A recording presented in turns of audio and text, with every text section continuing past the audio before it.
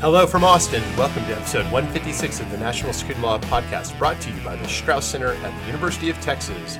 It's Tuesday morning, March 3rd in 2020. I'm Bobby Chesney. I'm Steve Vladeck, and we have a first on the podcast. What is that first, Steve? We have a flag officer in the room. Attention on deck? Neither of us need to do that, but you know. Whew. So we're honored to have General John Baker, Brigadier General U.S. Marine Corps, who is the Chief Defense Counsel for the Guantanamo Military Commissions, which is a pretty boring, dry, uninteresting job, right? That's right. An ending job. An ending job. Yes, it's like the Hotel California of lawyer jobs. That actually seems to be true a lot about Indeed. a lot of folks who've been enmeshed in the proceedings down there. General Baker, welcome to the podcast. Well, thank you. It's great to have you here. We're gonna, General Baker was in town for, among other things, the Federal Public Defender Conference, and so he was kind enough to spend some time this morning with a group of our students. Thank you for paying for that, Bobby. Gotcha. Well, I didn't pay out of pocket. Thank you, Uncle Strauss Center. Fair enough, Uncle Strauss Center. But we thought, there's plenty of other national security stuff happening out there in the world, but this was too good of an opportunity to pass up. So right. So we will be back maybe as soon as tomorrow with a more conventional. Is this a double episode double week? Yeah, a non-emergency double episode. That's crazy. We'll see. Well, there's plenty of time between now and tomorrow for emergencies. Sadly, that's quite true. Yes. So we're just gonna. This will be an interview show, although we are going to get frivolous at the end, and probably at various points along the way. Frivolous? Us? No, never. I do want to say. So I just got back last night from a great trip to D.C. to do the Staff Judge Advocates Legal Conference for Cybercom, which is an annual event that I really enjoy attending. You learn so much. Really great people. And in case any of y'all are listening, I did run into a few folks who listened to the show. So thank y'all for being listeners. I really enjoyed getting to be in your company yesterday. That was a good time. We got some interesting listener people. We definitely do. Do. There's one, actually, I want to find this email because I got a great email about, apparently we're super hot in the, wait, I want to get this exactly right. I was hoping you'd just say we're just super hot, but that didn't seem very plausible. So I figured there'd be more. The NSL podcast. So I don't want to identify the person who sent this because they said privately. The NSL podcast is a cult favorite in the high energy particle physics world. Oh, nice. To which I say, wow, you guys are really slumming it. This makes sense because I know very little about this, but I assume that this leads down a quantum pathway where there are a multiverse of realities, and there had to be one where we are popular amongst the there's parallels, right? Is the Next Generation episode where with every quantum anything that can happen does happen, and so million monkeys on a million typewriters. It reminds me. So one of Sydney's favorite books is Quantum Entanglement for Babies. Oh, really? It's excellent. That's awesome. All right, but to the matter at hand. So we thought we'd maybe just sort of throw some questions towards you, General Baker, and trying to put you too much on the spot. I mean, I do at some point want to ask you about being the one, new detainee at Guantanamo in the Trump administration, but we'll get to that. So I guess say a bit about sort of how you came to become, right, Chief Defense Counsel, your career path, law school, what led you to sort of want to be a military lawyer in general, and then how did you end up with this particular interesting billet? Okay. So I wanted to go to law school because I was a logistics officer, and I served on administrative separation boards, which is how we essentially fire service members that are engaged in misconduct. And I was sitting as a member of a board, and I saw a Marine defense counsel defending a Marine, and he made an argument that just didn't make any sense to me. And so I said, I think I could do better than that, which, looking back on it, was super egotistical. And so I decided to go to law school, and went to law school, University of Pittsburgh. Go Panthers. Go Panthers. After Pitt, I went to Cherry Point, and I started off as a legal assistance attorney, helping, kind of legal aid sort of thing. Then became a defense counsel. I was a prosecutor. Then I went to Okinawa, Japan to be a judge. And after I was a judge in Okinawa, I went to get my LLM in Charlottesville. Then I was then I was at Quantico as an SJA. I prosecuted some cases in California. And John, let me interrupt. Was that LLM at the JAG school? Yep. Yeah. Not UVA. No, not UVA. Definitely it was on the campus. Right. That's actually it's such a wonderful arrangement to digress on that a bit. Oh, it's fantastic. People who haven't been there don't understand that. So TJAG Licks, the Judge Advocate General's Legal Center and School, is immediately adjacent to UVA Law, which is super convenient for all the folks in our community who tend to bleed over there. Right. And I'm old enough that I refuse to call it TJAG Licks and I call it the JAG School. Ah, there you go. Yeah. Now, did you have a specialization at that point? No, I went there after having served as a judge, and I thought I would want to do something different. So my LLM was in military law, as opposed to some people went criminal, some people went, it was pre-cyber, but so I did not have a specialty. And I thought that I would leave there and do, be some sort of, SGA at some operational command, and the assigners decided that I should be the SGA at Quantico, which is not quite the same thing as a deputy SGA at Quantico. Turned out to be great. I met Colonel Rose Favors, was the SGA there, and then she became the Chief Defense Counsel of the Marine Corps, and so I really liked working for her. So I became a regional defense counsel, and then I became the Chief Defense Counsel of the Marine Corps. Then I went to Judge. I was sentenced to a couple of years at Judge Advocate Division to do military justice policy. And how I ended up in this job was that in the 2014, I think it is, NDAA, they said that there needed to be parity of rank between the Chief Prosecutor and Chief Defense Counsel. And General Martins is the Chief Prosecutor, and so they had a selection board. They looked at all colonel judge advocates in the services that wanted to be considered for the position. I was one of them. I was fortunate enough to be selected. And then in 2015, I became the Chief Defense Counsel. And my promotion to Brigadier General is specifically tied to while I'm serving in this position. And so I've been here. I had no idea in 2015 that come 2020, I'd still be here. Oh, just wait. Yeah. Well, I was going to say, or that all these trials would not have happened. Right. Come on, January trial date. January of what year? Yeah, I didn't specify. Can I ask, when you were considering whether to throw your hat in the ring for that selection, tell us about your thought process. What were the major advantages and disadvantages as you saw them at the time? So, I really enjoy leading litigators. I've been in leadership positions on both sides, prosecution and defense. I like leading defense counsel more. And I knew the commissions existed, but I didn't really know I had friends that were there, but it was just this small. I didn't really know what it was, but I thought that it was. What an opportunity to be a general officer, and to be in charge of an organization that is committed to defending people. So I was an eager volunteer, and then no idea if I was going to be the guy that was picked.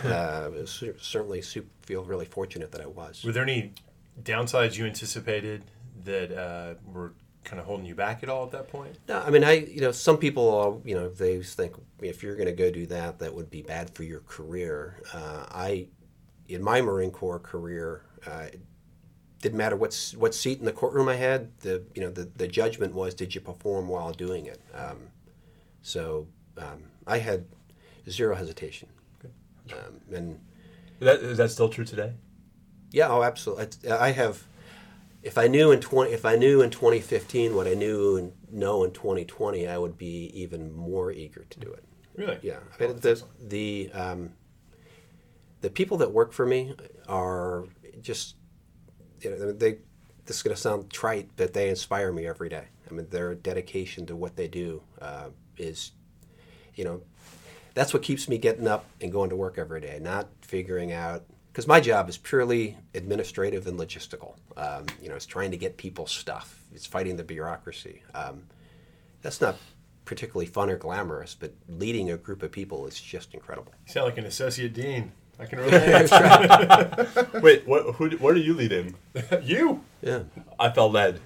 You should. I feel inspired to come to work. Yes, you probably got to worry about, are the toilets working? That happily is not. It's like one of the few things that are on my list. Bob's in charge of a lot of things in this building.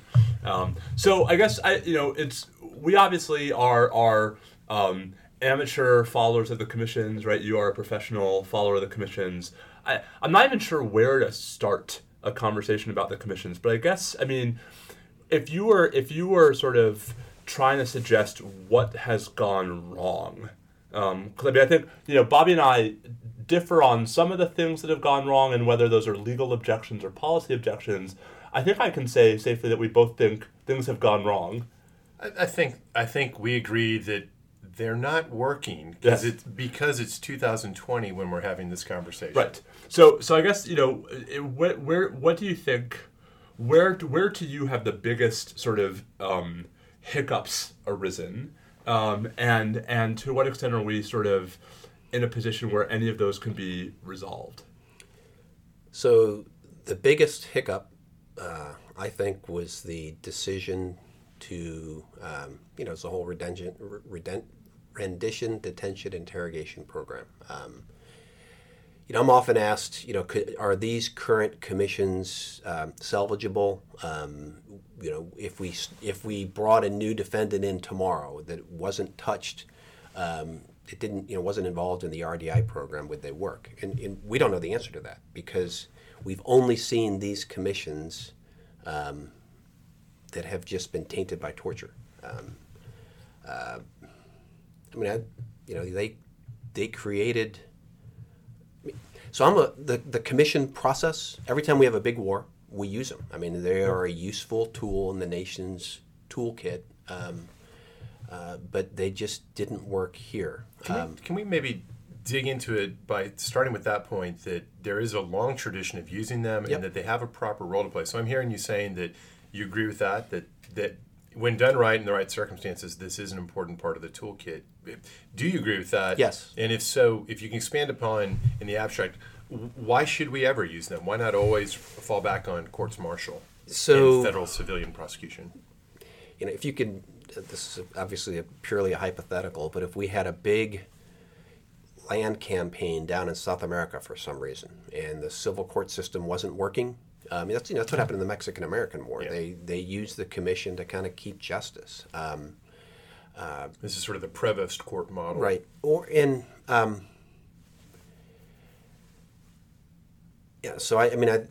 they used them after World War II. I mean, there is a tradition of them being used and being looked at historically as being useful. I have no reason to think that couldn't happen again. But in this current iteration, it has not happened. And I think it doesn't matter. I would assume that it doesn't matter where you're sitting from or where you're looking at. But it's like you said, it's 2020, and we have, the next court is, we're supposed to begin the 9/11 trial in January of 2021. I think that's unlikely to happen. But, so do we. But even if it does, let's assume that Judge Cohen keeps the case on track. That's 10 years after these cases started, and it's. Can we play that? So I mean, imagine miracle of miracles, January 2021 is the trial date. I mean, do you have any sense of how long the trial itself is projected to take, even assuming things go relatively, I don't mean smoothly, but just relatively as maybe the parties would, or at least the government might hope? So last week, it all runs together. Last week or the week before, when Judge Cohen issued his ruling excusing Jim Harrington, he talked about how long he thought the trial would take, and he thinks the trial will take 6 to 9 months. I think the defense teams thinks it'll take longer, and I frankly don't recall what General Martins's team has said. And this of course assumes there's no break for interlocutory appeals, right, or any of that, mishigas. So even the sort of best case scenario is a verdict maybe at the end of 2021, maybe. Right. And then there's the CMCR appeal, and then there's the DC Circuit appeal, and then there's potentially the Supreme Court. Right. And the military tradition on capital litigation is not very good. Right. I think we have something like an 80% reversal rate on cases a heck of a lot less complicated than these. Although that ticked down a little bit Friday afternoon. Right. Yeah, with the Hennis. Right. Yeah, with the Hennis. The Court of Appeals of the Armed Forces affirmed the death sentence in Hennis. Which raises some retiree jurisdiction questions, but we'll save that for another time. It did raise a So I mean, I guess the legacy point. Do you see that as? I mean, obviously it's an issue for the 9/11 case. It's an issue for Nashiri. Do you see it as an issue for Hadi as well? The sort of the legacy of the RDI program and how it infects the sort of perception of these proceedings. Because, when I think of the 9/11 defendants in Nashiri, they're all mentioned in the SSCI report, right? Hadi comes along later in the process. So there's going to be some litigation about that, I think, about how his treatment in confinement impacted him. But so part of the reason why the Hadi case hasn't progressed is because of his health. Right. And the defense teams have argued in court that his treatment in confinement has played a role in his needing 5 or 6, I forget the number, of back surgeries. But the RDI program infects everything. Where the high value detainees are held, who can have access to their medical records. I mean, all the classification stuff has really made it complicated.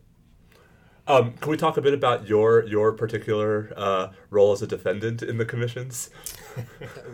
Yeah, we can.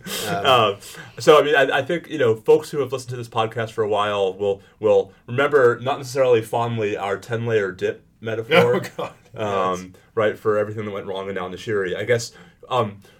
We obviously have our views about how that unfolded, but can you just say a bit insofar as what you're willing to say publicly about, your perspective on the whole sort of underlying issue of excusing counsel and what actually, I think some of our listeners might like to hear, what actually happened to you, and how did things unfold from there?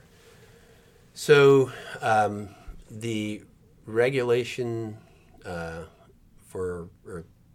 the rule for Military Commission 505, at the time that all unfolded, gave me exclusive excusal authority for defense counsel.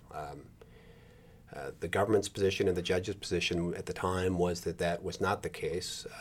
Judge Acosta in the Nashiri case has since affirmatively ruled that I was the proper excusal authority at the time.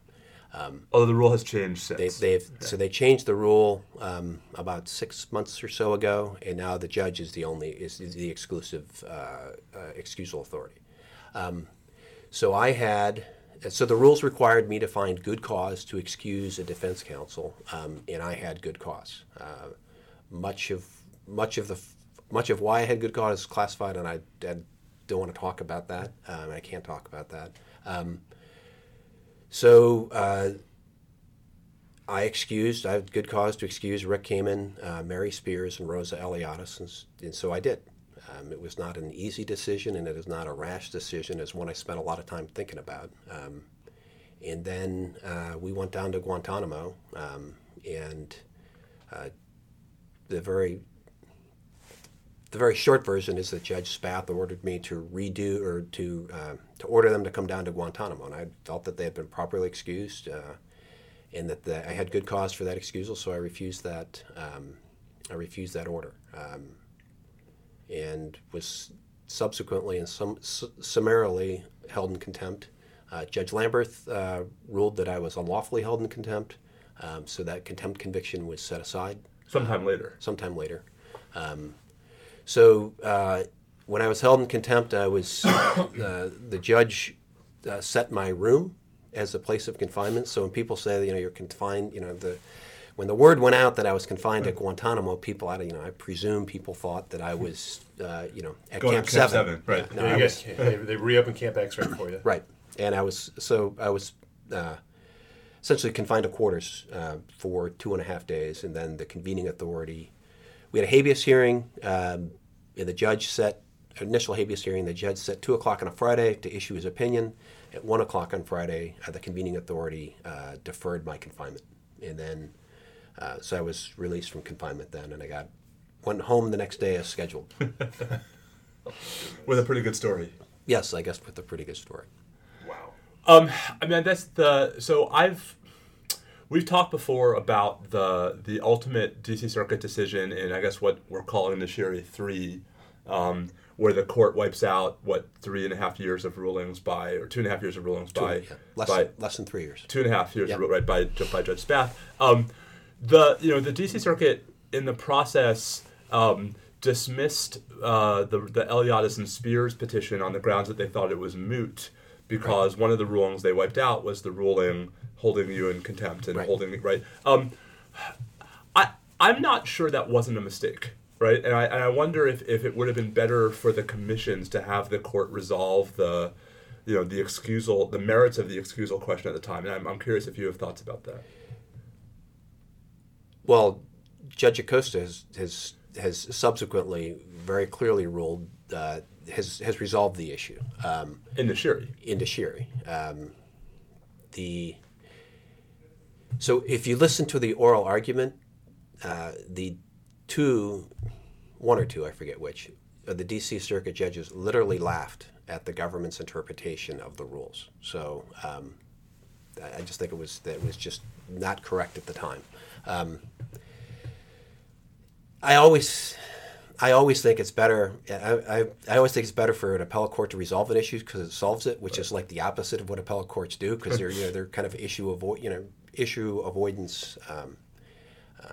I think it's very clear that the rules at the time what they were, and I also think they subsequently have changed the rules. And I'll follow the rules.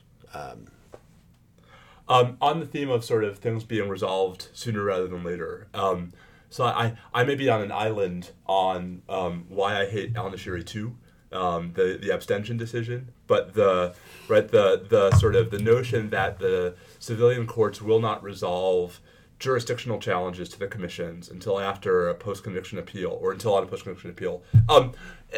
Is it naive of me to think that we'd all be better off to have those questions resolved ex ante? I mean, are there circumstances where it actually might be better for the parties to have that question open in the commission itself?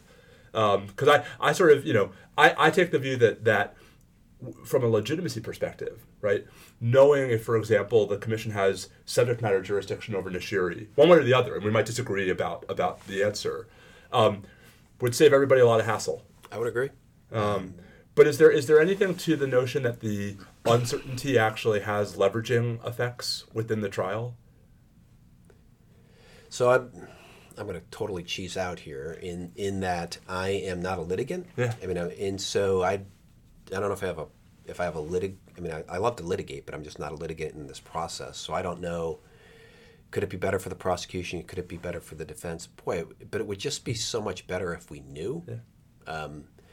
Because the Nashiri case is supposed to start trial 2022. Assume, let's go to La La Land for a minute and assume that happens. And then what? After we do this capital trial, someone later decides 10 years that they didn't have jurisdiction. I mean, I think that's part of the challenge of the commission process is there's just so much unknown that it really makes it hard to give it legitimacy. What about looking ahead and questions that are on the horizon that you can talk about that you think we and others who follow this area ought to be watching for that are beyond the obvious, hey, the trial date's supposed to be this? What are we doing wrong? Yeah. No. What will we do right in the future? I mean, right now there's litigation going on in the 9/11 case over the admissibility of the so-called clean team statements. Right.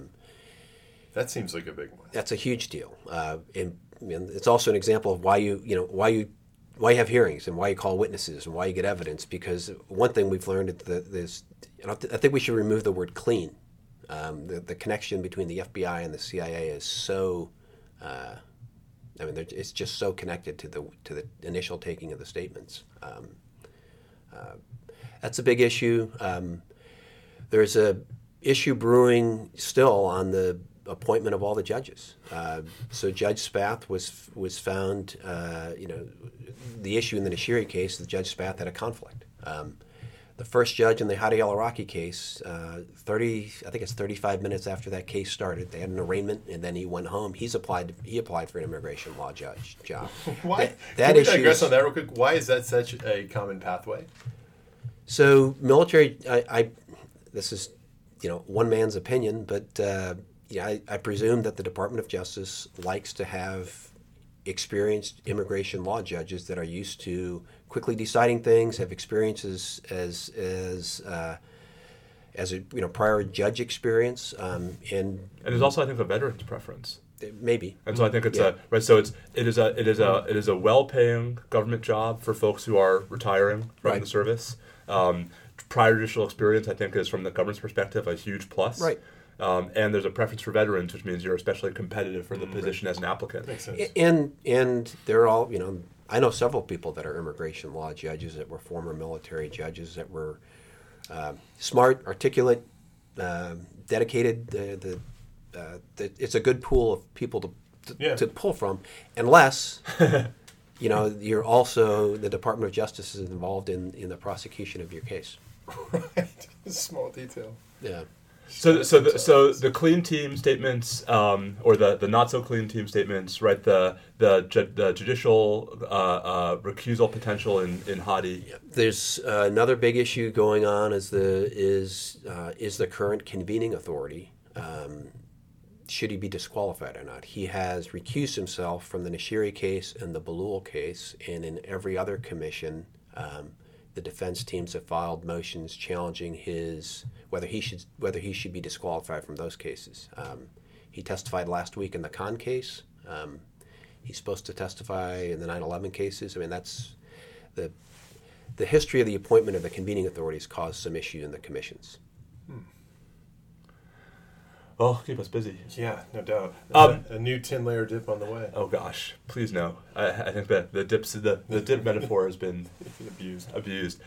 So we spoke a bit, I think, yesterday and earlier this morning about sort of the death penalty and how it's hovering over the commissions. Right. I've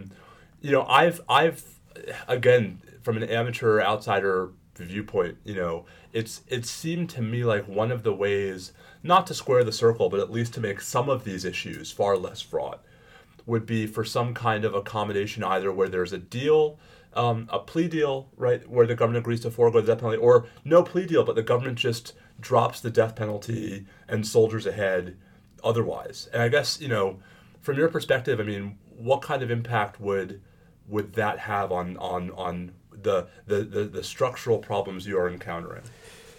So I guess I'll start with this, that I think that our nation has a floor of due process for capital litigation, and I think that the due process that the commissions provide, the ceiling of the due process commissions is always below the floor.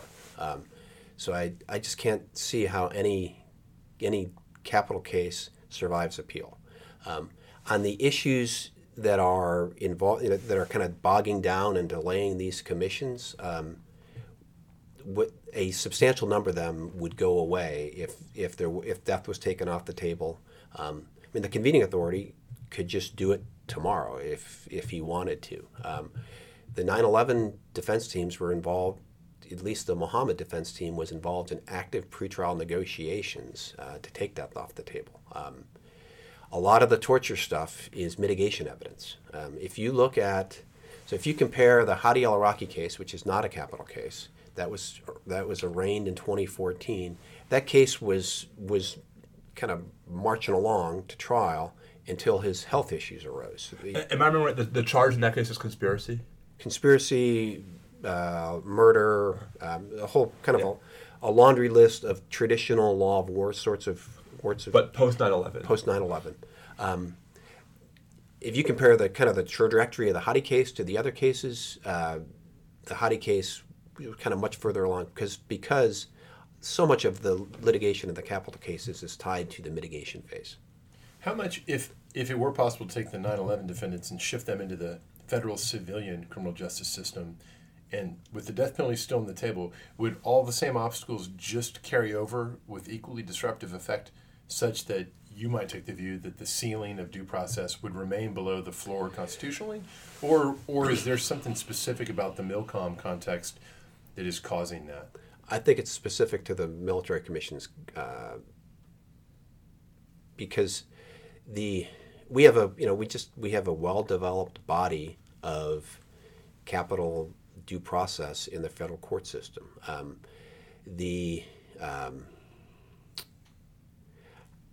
I just feel like there's so much that is new and novel and first impression in the commissions that it's just not present. It just wouldn't be present in the federal court system. I think that the military judges that are presiding over the military commissions have limited authority, have much less authority than a federal judge does. I just don't think that and this is, it's hard to articulate, but I just don't think that a federal district court would run into the same issues and problems that a military commission does. Perhaps because a federal district judge would be overconfident of his or her authority, but authority nonetheless. Yeah, and I don't want this to sound like I think that our military judges are poor or bad or whatever. It's just their authority is different. Right. And they're also operating. There's another huge problem is just kind of the logistical train that is connected to trying these cases down at Guantanamo. And there's just not a legitimacy problem with the federal courts. Right. Right. So it'd smooth over a lot of the rough edges. I think so. So, by the way, I do not have a position. I am not advocating that we go to federal court, and I'm not advocating that we don't go to federal court. Just so my defense teams are clear that I'm not advocating for any position. Got it. Well, I don't think you have to worry. I think that nothing's happening anytime soon on that front. Yeah. So I guess that's the one of the last questions I have been. So you've already pushed back your retirement date, as I understand it. So I statutorily or regular, I always get statutes and regular. A normal brigadier general retires after 5 years' time in service. My retirement date has been pushed back a little bit. I don't want to talk about the machinations of when and what and how that. But I don't mean this to put you on the spot. I actually mean this as sort of a more general, that I think my understanding is the same has been true to a degree of General Martins, the chief prosecutor. I guess what do you see as your particular? I mean, is there anything else you are hoping to accomplish before you pass the torch on to your successor as Chief Defense Counsel? I guess that's what I was trying to get at. Okay, so I want to continue to advocate for the defense teams to get the resources that they need so that they can do their job. That work's not done, but frankly, that work's never going to be done. They've got to solve all the logistical issues down at Guantanamo. I advocated for 5 years to have a second learned counsel on each case, and the convening authorities, a number of them, disagreed with me. And within the last couple of weeks, we have excused a learned counsel. So in the Ramzi bin al-Sheba case, I'm in the process of actively recruiting. In fact, if anybody with capital experience is listening, send me an email. We have an application process out. We need to find a learned counsel to replace Jim Harrington. So I just want to keep trying to get the defense teams what they need. Do you have any more? No, but we do have other things to talk about.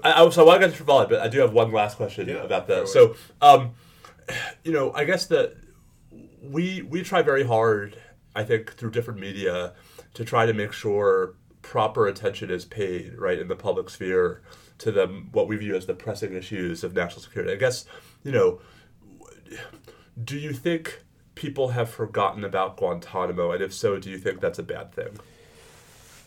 Yes and yes. I mean, people in the national security sphere probably haven't. I mean, your average American does not know, think, or care about Guantanamo. people in the national security sphere know that it exists, but the story's the same. It's just not working. Is that a mistake? Absolutely. There are,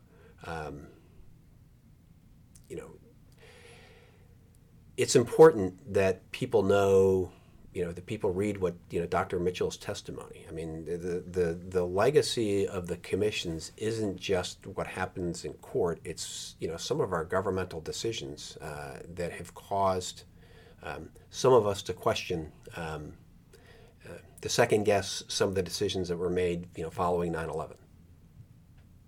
I guess my very last question before we turn to frivolity, when I think we're going to actually start fighting, is it's a common meme among those who sort of follow the Supreme Court that the court is done with Guantanamo. And I've suggested, at least every time I've been asked, that I think that may be true for the habeas litigation, so long as there are no new detainees, but that the court probably hasn't even started with the commissions, right? That right. Some way, shape, or form, these cases are coming. Absolutely. And I guess I'm curious. I mean, is the potential of Supreme Court review something that is on the radar for you and your teams? Is it something that sort of you keep in the back of your mind as the end game, depending upon how the cases work out in the trial? So you asked earlier, is the capital nature of the trial make these things any different? Certainly the capital nature of these trials makes Supreme Court involvement more likely. Mm-hmm. And so any capital litigator, I'm a learned counsel. I mean, any capital litigator throughout the course of their trial and their pretrial preparation is thinking about Supreme Court. I mean, is frankly thinking about review at every step of the process. Sure. So yes, I think that they're thinking about it. Can I articulate it better than I just tried to? No. I think it's to me it's those last two questions dovetail, because it's reminding folks who don't pay attention to this on a regular basis not only that this is still happening, but that we're actually still in the fairly formative stages of what could be a massively significant direct criminal appeals that by statute, right, go to the D.C. Circuit for de novo plenary review and then cert to the Supreme Court. Right, and and people are really focused on how long these trials are taking. If the trials ever happen, I mean, the appeal process is going to take forever too. Right. I mean, Al Balul was in the D.C. Circuit for 5 years. Right, and Al Balul is still in the D.C. Circuit. I mean, Al Balul was a 2008 contested case where he essentially boycotted his trial, and it's still at the D.C. Circuit. Well, we have to keep Michelle busy. Well, somebody's got to keep Michelle busy. Fair enough. All right, so we promised some. I have one. So I brought you guys coins. Oh, excellent. So very cool. Chief Defense Counsel, the Marine Corps coins. We need to make National Security Law podcast We really do. coins. This is excellent. Oh, this is great. Thank you. So thank you. And with this frivolousness or frivolity, it's not actually frivolous at all. Right. But let's get more frivolous and talk about football. Oh, by the way, so the VUCA on there stands for vague, uncertain, chaotic, and ambiguous. So the VUCA acronym on the bottom. So Willie Gunn was the first Chief Defense Counsel. McDowell is at one of his first staff meetings. He walked in the office and wrote VUCA on the wall or on the whiteboard.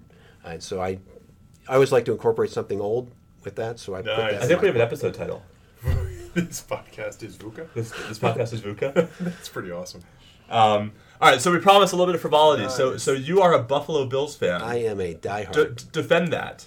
Well, last year, I'll step to his defense. Last year they had a nice run, kind of unexpected. You must have enjoyed that. Yeah, I did enjoy that. They were a year ahead of the rebuilding process.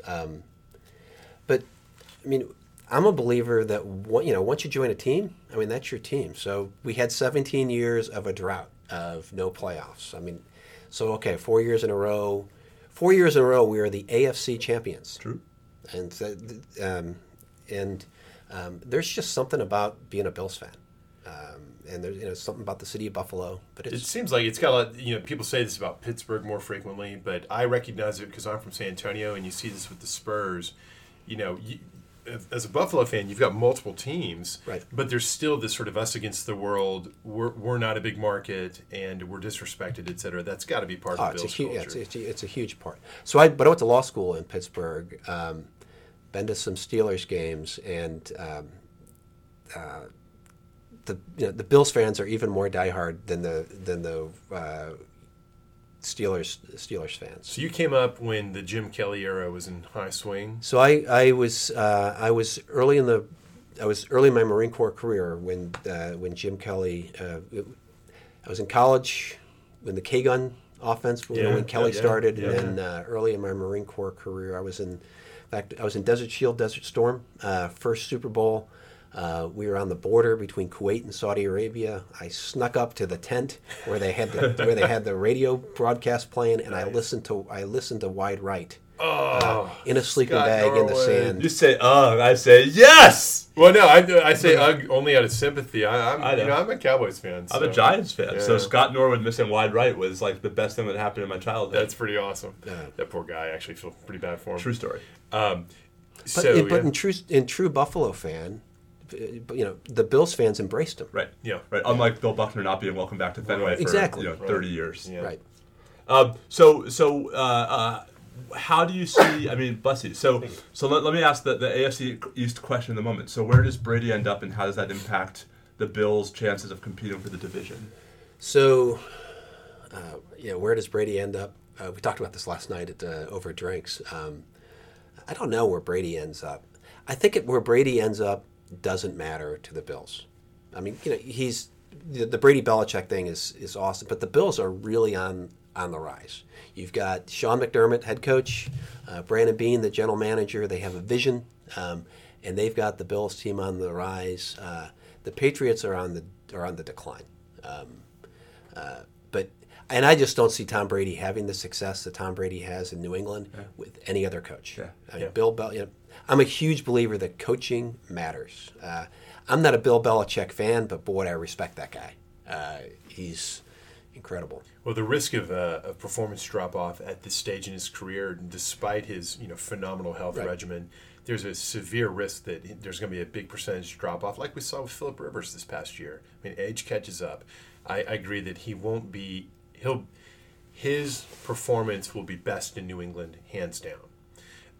What do the Bills need? What's the missing piece or pieces? So the Bills need they need to give Josh Allen another wide receiver. They need to their offensive line is better, but I feel like they need one more piece on their offensive line, and they need to keep their defense mostly intact. And it's they've got a lot of money to spend, but they've got a bunch of young players that I think they need to focus most of the money on signing their young players to keep them moving forward. But next year, I've been saying this like my whole life, but next year is going to be the year. Wait till next year. I mean, they're clearly the successors to the Patriots. I mean, that division. It's not like the Jets or the Dolphins are going to be in any big hurry to. Well, there's successor to the Patriots in the sense of being the dominant team in the division. Then there's successor. No, I don't mean that. Yeah. But I just mean I'm not sure there's ever going to be a replication of the Patriots. No, it's just. dynasty. I mean, it seems like. The Patriots being down, right, is an important condition for the Bills to be.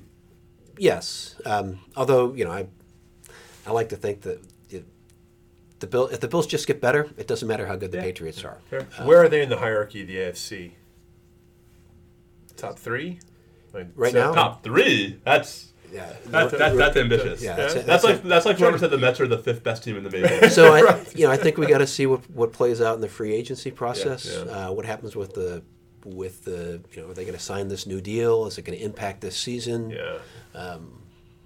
I spent a ridiculous amount of time thinking about the NFL.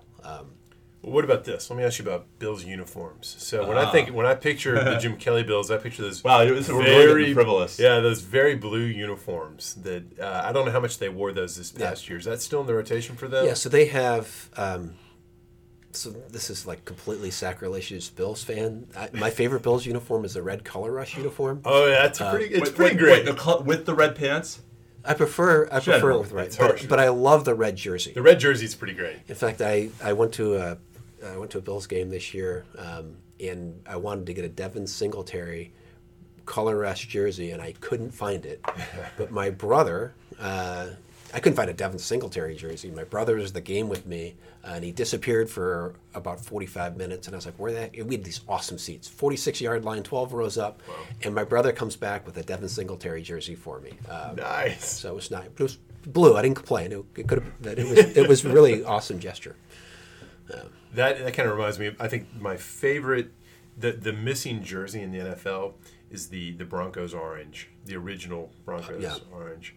That was a really classic uniform. I wish they brought that back more. Occasionally you'll see some, the updated orange. It's not the same.